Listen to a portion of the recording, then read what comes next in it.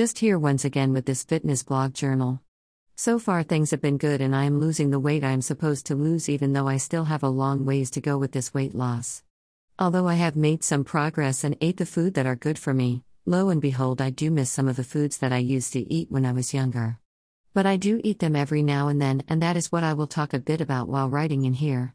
It has a bit to do with diet and how going on it sometimes doesn't work in the long run. Diets don't work since they are often used for short-term gains rather than long-term goals, since eventually when a person goes on a diet they are restricting calories in order to lose weight quickly, which will work in the short term.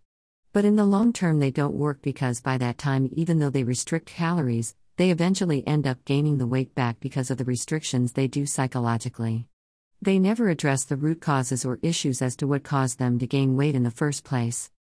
So their emotional needs never get met, and then they end up eating a lot of junk foods full of sugar, salt, and other additives that are not good, just to compensate for the bad feelings or needs that are not addressed.